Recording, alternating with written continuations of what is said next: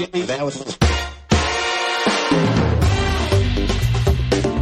are listening to Electric Bike Radio.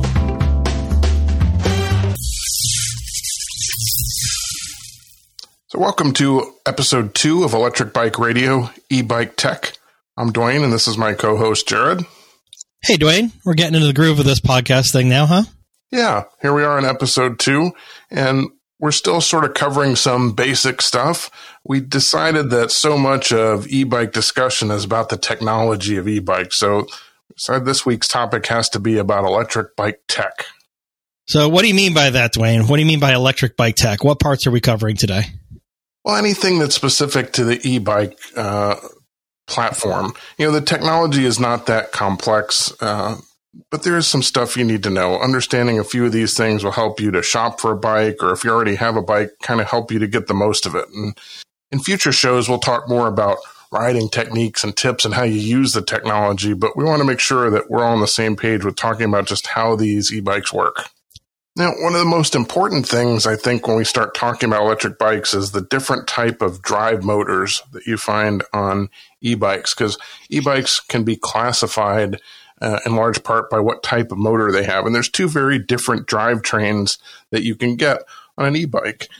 This is one of those things, it wasn't immediately obvious to me when I looked at bikes. I had to study them a little bit to figure it out. But some e-bikes have hub motors, and some have mid-drive motors. So I think we should start, Jared, by talking a little bit about what each of those are and how they work. So let's start with hub drive. That's kind of, I think, the simpler system out there. A hub drive is where you have the motor built into the wheel, usually the back wheel, although some companies have put on the front wheel. But you'll see it in the dead center middle of the wheel. It basically looks like a bigger hub. And you house the motor inside the wheel, and it's spoked in and everything else. And what it does is it's taking electrical power and pushing the wheel directly by pushing it against the parts of the frame, usually a torque arm of sorts. So it's spinning the wheel freely. It's not having really any integration with the drivetrain, the sprockets and gears and things like that. It's just a motor on a wheel, and you pushing is going to be usually separate. Yeah, the motor is essentially connected directly to the wheel, has nothing to do with what gear the bike is in or anything like that. It's just turning the rear wheel. And this is something that I think hub drive motors, we see them most commonly, not exclusively, but most commonly on less expensive bikes. Right. And I think one of the reasons is that, again, it's not integrated fully into the bike in the sense that you need to design the entire gear train, the bottom bracket, places like that. You don't need to design a bike around a hub drive motor. You can build a hub drive wheel and use a controller and battery on it and build your own hub drive bike if you want. So that's why you see it, I think, more frequently than mid-drive motors, because it's easy just to pop in there to an extent. And we're certainly not being hub drive motor snobs, because both of our bikes are hub drive motors. The Radwagon and every Rad Power bike sold right now is a hub drive motor. Dwayne, I think your Pedigo and probably half or 3/4 of the Pedigos that are sold out there are hub drives. And there's plenty of bikes out there, plenty of high level bikes out there with hub drives too. So they're a blast just as much as a mid drive. Yeah, and I think I'm making a generalization here, but my guess would be most e-bikes that have a sale price of less than about $2,000 are probably hub drive motors. That's fair. Again, there can be exceptions, but there are a few exceptions I could think of, but not many. I think that's a good generalization. All right, so let's talk about a mid-drive motor by comparison. So those motors are actually installed between the pedals or between the cranks on the bike, and the motor actually drives the bike's front chainring, that large sprocket that's a part of the crankset. So when the motor is turning, it's actually affected by the gearing of the bike. Depending on the gear that you've selected in the bike, the motor can be turning faster or slower. It can be easier or harder to turn based upon what gear the rider has put the bike in. So that is a big difference. All right. I think how I usually think of it, Dwayne, is usually like the mid-drive motor is helping you push. It's helping you pedal. It's doing the same thing as your legs are doing. It's pushing on that front ring.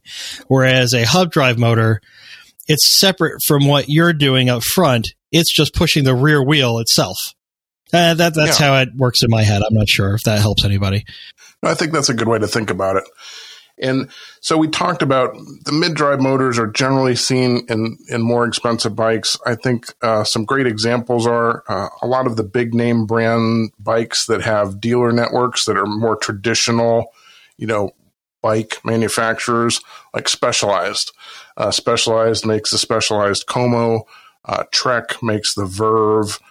Those are some of the examples that come to mind of where you would easily find a mid-drive bike to look at. Right. And those bike companies are buying their mid-drives from certain manufacturers. There are only a few manufacturers in the game on this. So Bosch sells a mid-drive, and companies will integrate the Bosch mid-drive into their bike. Shimano does as well. And these are starting to come down in price a little bit because there's a couple of new competitors coming out. There's one called Dapoo. I have not ridden any bikes with that mid-drive on it, but I think Ariel, the bike manufacturer Ariel, uses the Dapoo mid-drive, and you can get those bikes. I believe there are a couple under $2,000 or right around $2,000. So that's where you're starting to see competition bring mid-drives down into the range of some hub drives. So people ask, so which is better? And like so many things in life, right, the answer is it just depends. But we can talk a little bit about, what are the advantages to one over the other.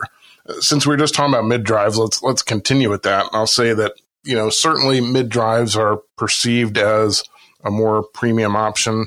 And I think one of the reasons is because it can be a more natural feeling ride if the bike is also paired with a torque sensor. Now, we're going to talk more about that in a minute. That's a whole other subject about torque sensors versus cadence sensors. But, in a mid-drive bike, because the bike does get the advantage of the mechanical gearing, they can be better at hill climbing because the bike can take advantage of the gears. They can also be a little more efficient. You can get some longer range out of them. There's some very real advantages to a mid-drive. There's, one of the other things you might notice is that if you buy a road bike with a electric motor built in, you buy an e-road bike, those are usually mid-drives. Because they're using the gearing of the bike, they can be smaller and less powerful. And therefore maybe a smaller battery as well. You can get a little bit more out of them in that sense, weight-wise. Well, definitely. I think all the road bikes that I've seen, and again, I'm sure there's some exceptions, but the road bikes I've seen have been mid-drive because it makes a lot of sense on a road bike. We're getting real techie now, but electric bike motors, any kind of electric motor, is most efficient at higher RPMs. And when you're riding a road bike, people tend to pedal at 60, 70, 80 RPMs, and that's a much better range for a electric motor, much more efficient than something that's turning slower on a hub motor and somebody that's just tooling around on a bike path. So it makes a lot of sense why road bikes are mid-drive. Right. There's a couple other little things about mid-drive, and these, we're getting into the smaller end of advantages, but some people say that there's a better weight distribution for the bike. Obviously, the motor is heavy. It's not as heavy as the battery, which is probably more important, but having a mid-drive bike, you have the motor is sort of low into the center of the bike, which can be better than having it in the back. Another thing is there's no interference with the back wheel. So if you're worried about fixing a flat tire on the road, that sort of thing, it can definitely be easier on a mid-drive bike where it's just like a regular bike. I think that's actually a big one, right? Because with a hub drive, which we'll talk about in a second, you've got torque arms that hold the wheel to the side. You've got wiring and stuff that you might have to take off to replace the back tire. So it could be a little tougher to replace a tire on a hub drive motor. So let's talk about some of the advantages. Why would we want a hub drive? Well, usually cheaper, right? So not always, but usually cheaper. And again, there are some key manufacturers in this. I guess I mentioned that with the mid-drives.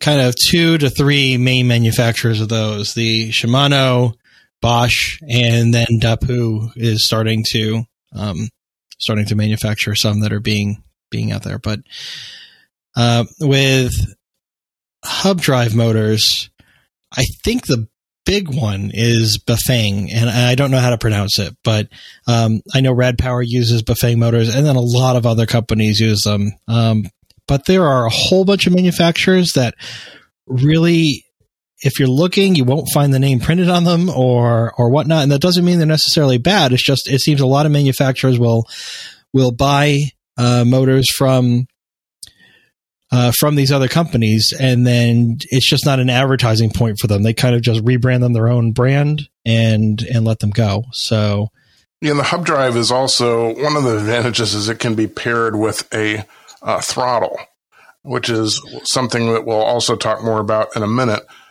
where you can actually have a twist throttle, and that's not something that I've ever seen on a mid drive. I don't think that's a thing. There's and at least one. And I was looking at this bike actually when I was looking at purchasing my Ragwagon. It's one of the Ariel, I think it's the Ariel Rider. But often, you're right, Dwayne, is that they can't often be paired with a throttle, although that looks to be changing a little bit. But also, and this could be a big thing, I suppose, is you can ride a hub drive motor even if the chain breaks, and you can no longer pedal, but your hub is, again, separate from the pedals. It can push the wheel. I'll admit, I've broken one chain ever in my life, so I don't know if that's a big deal for me, but if you are a really strong person and break chains on a regular basis, that might be the easy way for you to get home. And then there's some will say that hub drives are simpler mechanisms and less likely to fail. There's probably some truth to that in that they are simple motors on the back. They're not involved in the gears. But, then again, your mid-drive motor is, buried inside the mechanics of your bike and probably away from the elements a little bit more too. So I don't know how much truth there is to that. If you have any input on that, our listeners out there, let us know if you've had a hub drive that's gone or a mid drive that's gone, and you can tell us why. If it's a little weird, let us know. So there's pluses, minuses to both, and a lot of it has to do with how it's packaged together with the other components of the bike that we want to talk about next. Because what we're really looking at is the whole riding experience. So another big technology difference between e-bikes that's related to this hub drive, mid drive issue, but not entirely connected, is what type of sensor the bike uses in order to do the pedal assist. There's two basic types, right? There's a cadence sensor and a torque sensor. And you want to talk a little bit about how a cadence sensor works?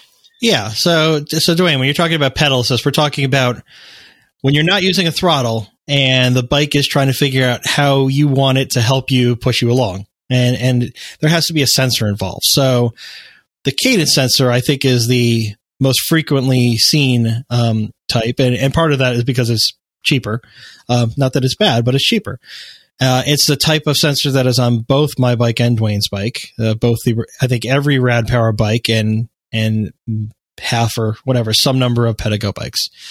And what it does is when you pedal, whether you're putting a load on the pedals or not, whether you're coasting and you just kind of pedal slowly along, there are a series of magnets that spin around, and there's a sensor that can tell that you're pedaling because the magnet is moving.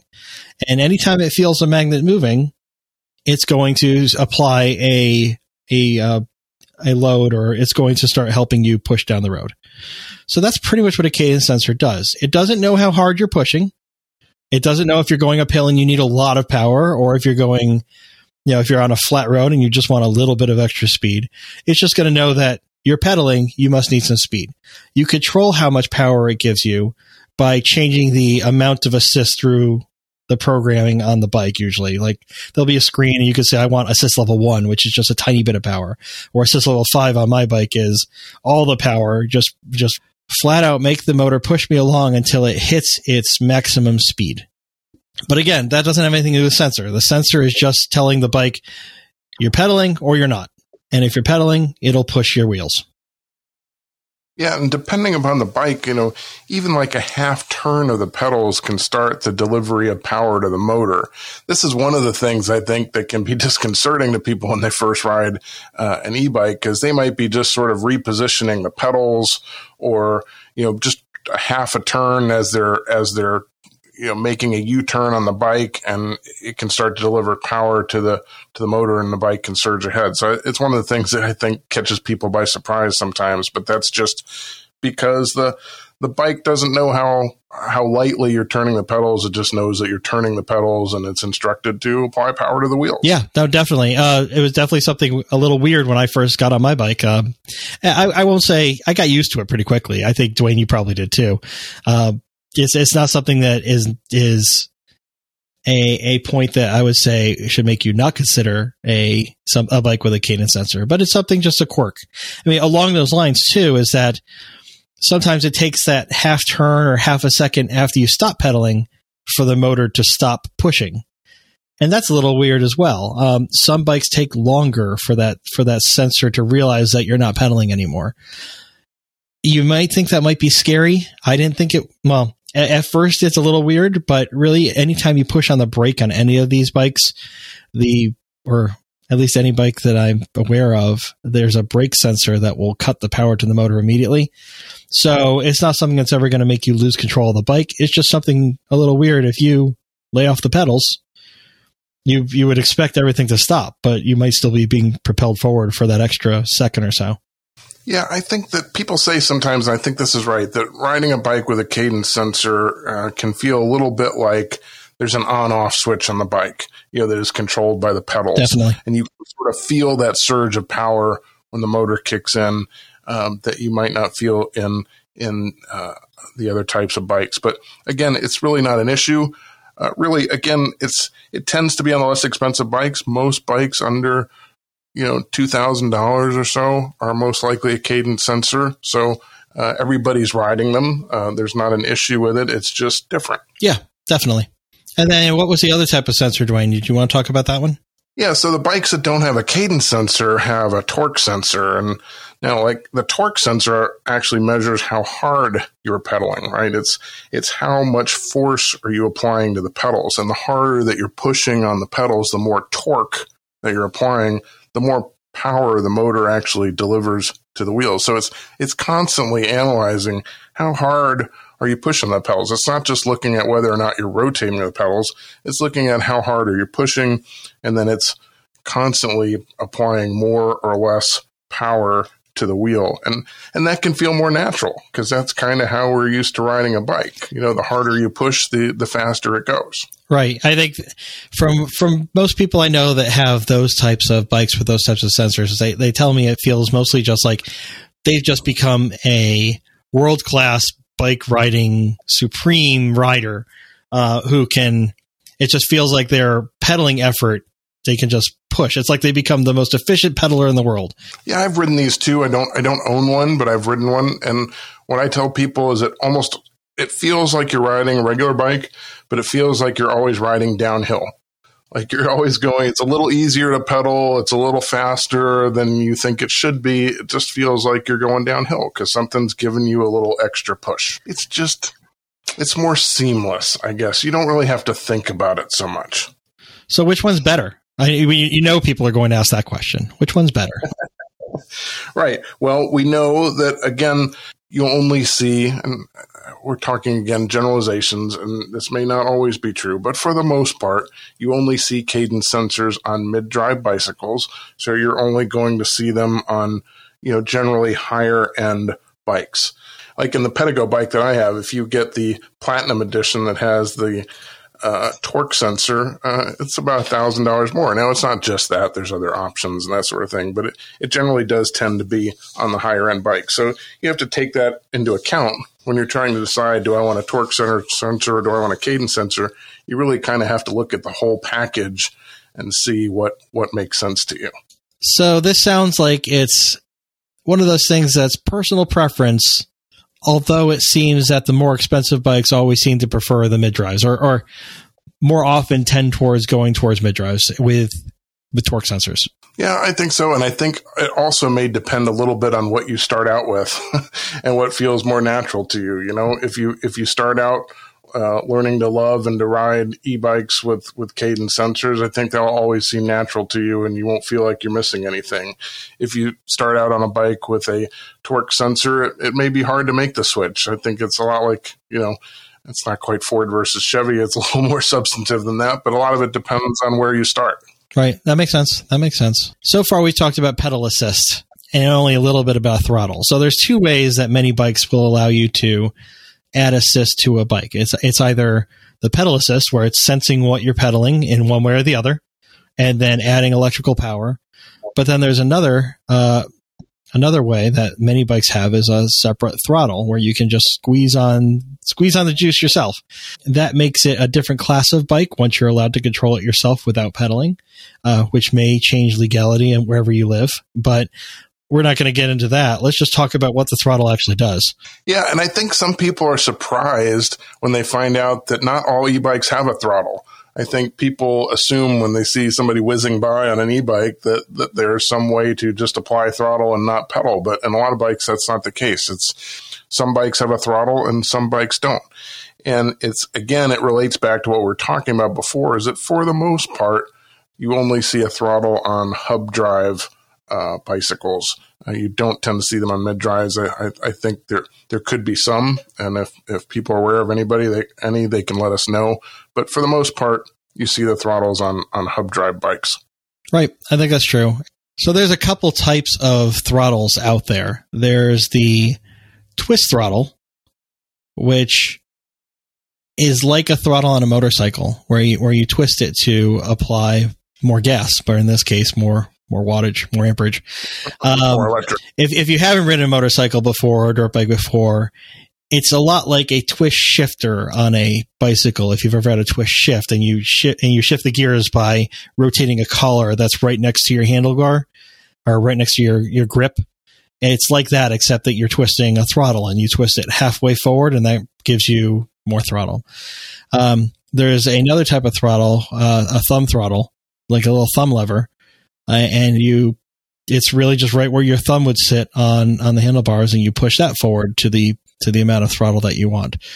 So I don't know if I have a preference yet. I have a twist throttle on my bike.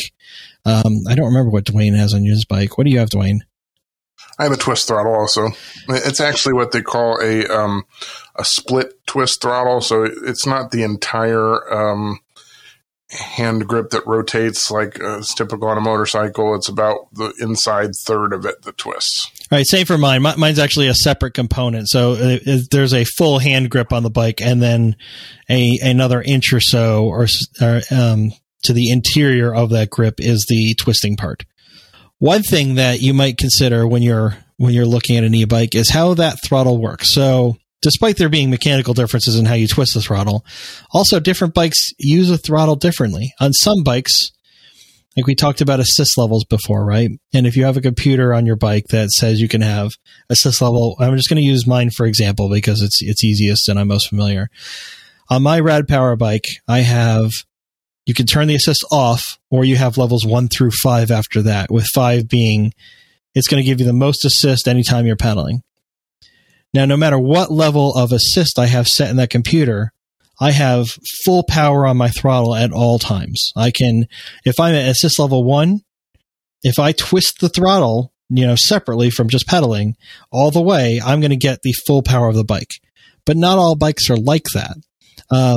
There are many bikes out there that will only allow throttle to the point of the amount of assist you've programmed in for that level. So if I was on one of those bikes and I was on level 1 and I twisted the throttle all the way, I would get 1/5 of the power. I'd get the same amount I get as level 1. I think, again, the Pedigo and Rad Power both allow full throttle. And I got to say, I think personally that's the way to go. I do like that too. I've ridden a bike that behaves in the other way you're talking about. It was a Rambo Rooster, which is actually a lot like a Rad Runner. And that's all in the programming. That's all the manufacturer decides, how they want on their bike the pedal assist to work. But yeah, it is an interesting difference. And the throttle, again, not all bikes have this. So if this is something that you're interested in, it's something you have to shop for, because some riders absolutely want this, right? I know there are some people I've ridden with who almost rarely pedal. They want to twist the throttle and they want to go and they want to ride their bike that way. And again, And others want to use it situationally, like you're talking about. I want to take off from a light. I want to speed up to, get across the street or whatever. Right. That's how I always use my throttle. It's always situationally get across the street or go up a hill, things like that. Yeah. But otherwise, I just pedal. So again, not all bikes do this. So if this is something you're interested in, you have to shop for bikes that have that type of controls. Right. And I guess that's one other point we have to mention too, is that, we mentioned it's programmed into the programming how that throttle operates. On most e-bikes, there's no way to change that programming for that issue. The owner accessible programming does not go that deep to change how your throttle operates. So make sure you pick the bike that you want with that in mind when you're looking. Yeah, and I will say that the marketing materials for most bikes probably won't explain that to you. So that might be something that you either need to test ride if it's something that's available locally, or if you're ordering, over the internet, that might be something you need to dig into some reviews of the bike, or maybe even call up the manufacturer and ask if it's something that's important to you. Yeah, definitely. So we've covered a lot today, I think. That's a lot of technical jargon. We've also opened up a lot of cans of worms about other things we have to talk about, and that'll all be coming, as we work our way through some of these basic topics on the show. Absolutely. So if you have one of these bikes and you have a preference on one thing or the other, or you want to let us know of any interesting bikes that don't necessarily fit the mold, or you have any questions about what we talked about today, you can always reach us on ebikeradio@gmail.com. Follow us on Facebook and Twitter. Send us a message on there or post a comment on the episode notes.